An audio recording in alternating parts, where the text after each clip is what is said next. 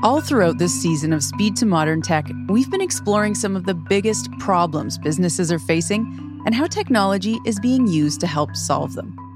From the explosion of counterfeit product listings to overhauling clunky customer call centers, the common thread through all these stories is an exponential rate of change. Today, we're revisiting these business challenges by considering how they will evolve and the future technologies that will solve them. I'm your host, Tori Weldon, and I sat down with three leading thinkers from KPMG who oversaw the projects featured in this podcast. Todd Lohr, the head of technology enablement, Cliff Justice, the principal of innovation and enterprise solutions, and Swami Chandrasekaran, the head of digital solutions architecture. And I started with our very first episode on the online shopping boom and the corresponding growth in counterfeit products.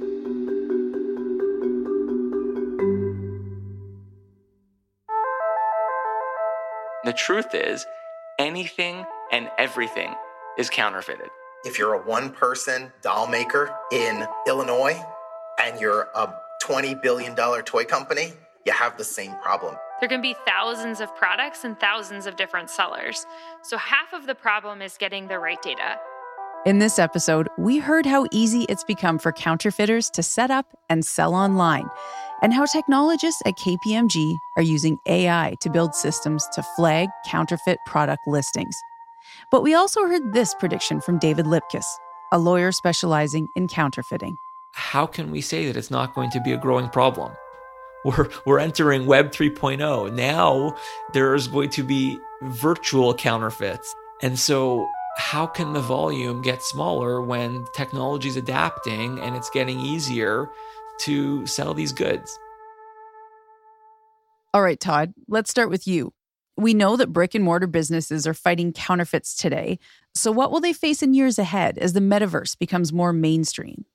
I think what's interesting here is you're going to see a period of time where there's an overlap of activities, whether it's purchasing goods or supply chains that are going to have twins in both kind of the physical world and the virtual world. And there are things that the virtual world can do as far as providing trust to, securitizing transactions into the physical world. And I think where organizations are going to, really be challenged in their thinking is how do they work in both of those worlds, right? So predominantly we worked in, quote unquote, the physical world, introduced the metaverse. It's not about jumping your entire business into transactions there. It's about how are you going to manage the transactions in both of those worlds over time.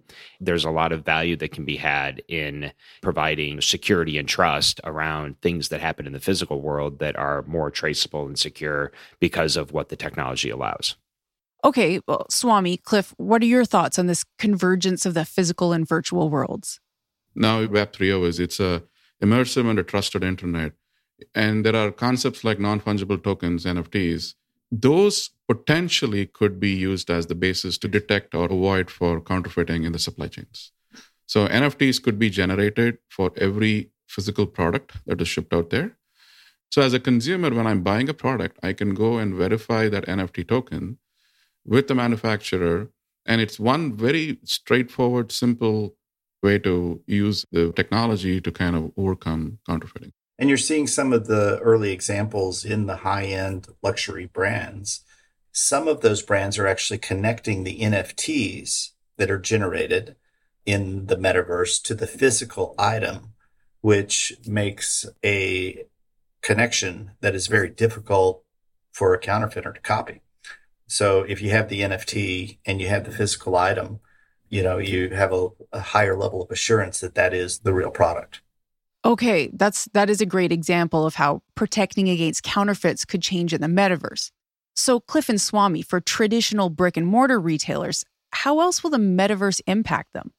This is a huge transformation. If you think about the internet in 1992, where you had these walled gardens of America Online and Prodigy, that's sort of where we are right now with this metaverse. It's largely closed and it's in the gaming sector, but there is massive investment, just like there was in 92 with the World Wide Web. There's massive investment to extend this out to the global economy. Star Wars started this concept of holograms, right? I see the whole metaverse trying to take that concept but doing it in a different way. Whether you're buying a new product, you're talking to your doctor, or you're at work and collaborating with others, you're getting into a different immersive experience, but able to do more productive things. And that's going to be the next transformation that's going to happen. My 14-year-old totally understands how the world that they live in Fortnite and Roblox and games like that will just be a natural way of interacting with their friends. It's just obvious to that generation how you would extend this world that they've been living in play, into commerce. Okay, so we all agree that the metaverse will foster a huge shift for businesses. Now, I want to delve a little further into what customer service will look like in this future, particularly customer call centers. You can get disconnected, and then you have to dial again and start back where you were or wait on hold. Our case managers, on average, take 22 phone calls to resolve a case. A lot of the work that was done was to understand why people called into the contact center today. You've all talked about the different ways in which young people interact with technology and their comfort in interacting virtually. But as we learned in episode 3, conversational AI is really key to this progression, particularly in customer service industries. Here's how one of your colleagues, Arthur Frank, explained its importance. I'm very optimistic about this technology. I look at folks like my niece who's in first grade. She's never known a world where she could not talk to her computer or her phone and get a response from an automated system. I think it's going to become table stakes for any company, any organization who has customers, whether internal or external, who are asking for information and need to be able to get that information wherever, whenever they are. So, Swami, what do you think? Do you agree with Arthur Frank? Will conversational AI be table stakes? Absolutely. My daughter, she's 17 now. When she was 12, she came to me and asked, "Daddy, what is a voicemail? How do I leave one?" So that's how that generation is. They're not going to pick up a phone and call a 1-800 number. They want instant gratification, if I could use that word. Yeah, I would agree as well. The way I think about it, as technologists, we often talk about user experience or employee experience, client experience, customer experience, and interfaces, right? So how you interact with technology. It so happens that voice is the most human of those experiences and interactions.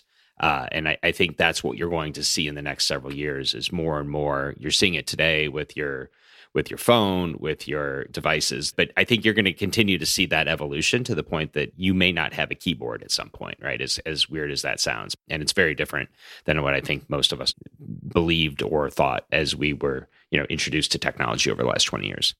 So how will businesses need to approach customer communication in the future?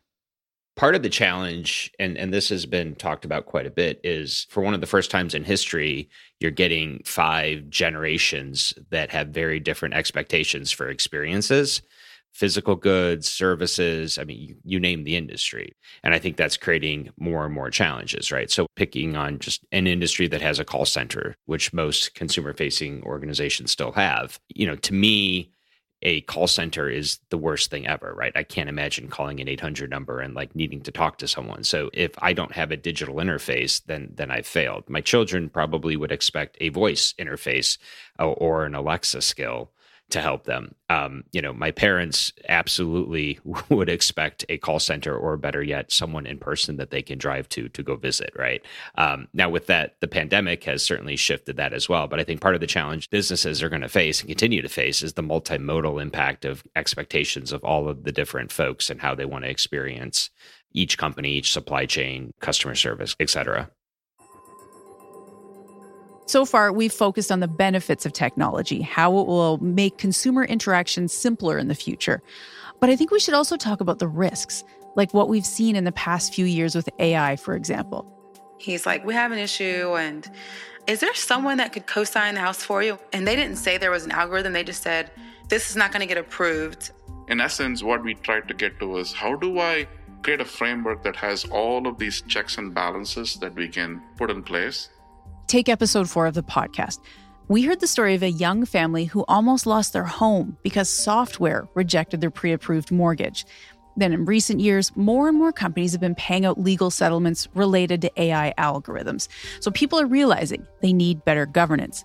So let's talk about some of the questions businesses need to be asking about AI. Here's your colleague, Kelly Combs.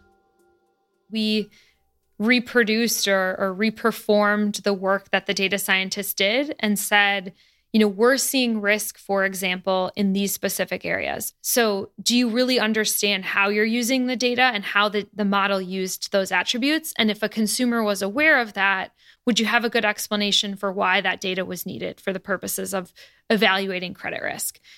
So through a series of, I would say, reperforming or replicating the data science activities, we're able to uncover things like bias. So, Todd, how big of an issue do you see responsible AI becoming for businesses? Years ago, AI in most organizations was more proof of concept. It was kind of driven as experimentation, kind of what if, what does the future look like? I think in the last several years, we've gotten to the point where organizations are implementing systems that underpin on AI and data science, and they're not even calling it that, right? It's becoming much more mainstream. And as such, I think we need to continue to stay out in front of having the conversations of, much like humans that make decisions can impart bias, the technology can do the same. And the challenge is it's at much different scale. I guess my concern today is I think organizations are implementing technologies that they're probably not fully understanding the implications and ramifications of those technologies. Mm-hmm. So, Swami, I want to hear your take on this too, because you've championed KPMG's responsible AI program. What do you think? So I've been working on this for a very long time, and I very strongly believe responsible AI practices have to be imparted in the ways of working on a daily basis. Like, for example, when you run a factory, there are different safety measures you put in place. It's not one thing, right? Very similarly, in my AI lifecycle, in my AI development lifecycle, I got to put these different checks and balances all the way from the beginning, ensuring, why are we building this AI? Where is the data coming from? Has the data been vetted out? Does it have bias, imbalance? Then who's training the model? Do the people know? Are they proxying the data to different things? And then evaluating the model quality, then explainability and drift. So there's a whole life cycle of things that need to be put in place. And I don't think there is any other option, because regulations are coming, consumers are asking, why are you rejecting my loan, for example? And counterfactuals, what should have happened for the loan to have been approved? It's a very natural human tendency to ask those counterfactual things. So these are becoming normal, and there is no shying away for enterprises to not do these things. So looking back over this first season, one of the final themes in this series was the growing expectation for this frictionless experience. Can you give me some examples of how different technologies will start connecting with each other in the future? I think the metaverse is a great example of the convergence of artificial intelligence and blockchain and cloud computing and pretty much everything that we're talking about today that all converges into this new way of interacting in this next generation of the internet. And if you think about just the size and scale of what we're talking about with the metaverse, you would be discussing an impact to a third of the global economy, about a $30 trillion impact over the long term, let's say over the next 20 years. So the world is just becoming a hybrid physical digital world. You won't be able to separate physical office space or concerts or shopping from the digital world. It is all converging and coming together. It's a good point, Cliff. I watched my first concert in the metaverse a couple weeks ago, and it was interesting. I mean, part of it was like it felt just like you were watching, a video playback, but the fact that I could look left and right and then see other people like dancing and moving and nodding their head while I'm sitting in my living room, I got that experience of being able to interact with other people and experience the energy of what you would normally get in a concert. So it was interesting. And I think it was that mix of reality that was just fascinating on what the future of entertainment looks like. Swami, what do you think? I think there are several disparate advancements that are out there. I think the challenge is how do you bring them together, which is what we are working on a daily basis with our clients. I believe it's going to come down to moments that matter if you are an employee or a customer or a consumer. So what are these moments that matter? I'm buying a product.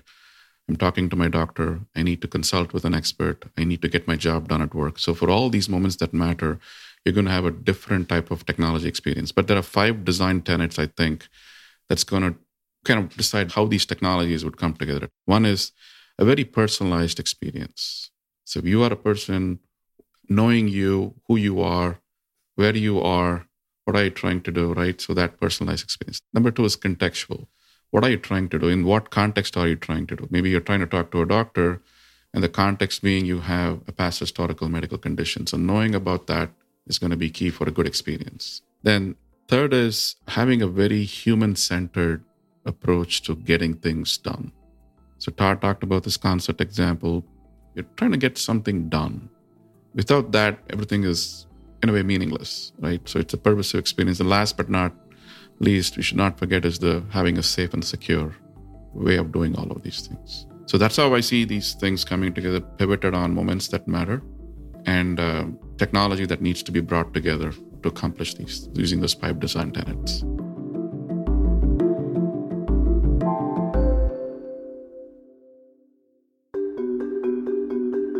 That was part of my conversation with Todd Lohr, Cliff Justice, and Swami Chandrasekaran, all technology leaders at KPMG. I'm Tori Weldon. You've been listening to Speed to Modern Tech, an original podcast from KPMG. If you want to know more about the technologies and the people you heard about in this story, click on the link in the show notes. We'll be back shortly for another season.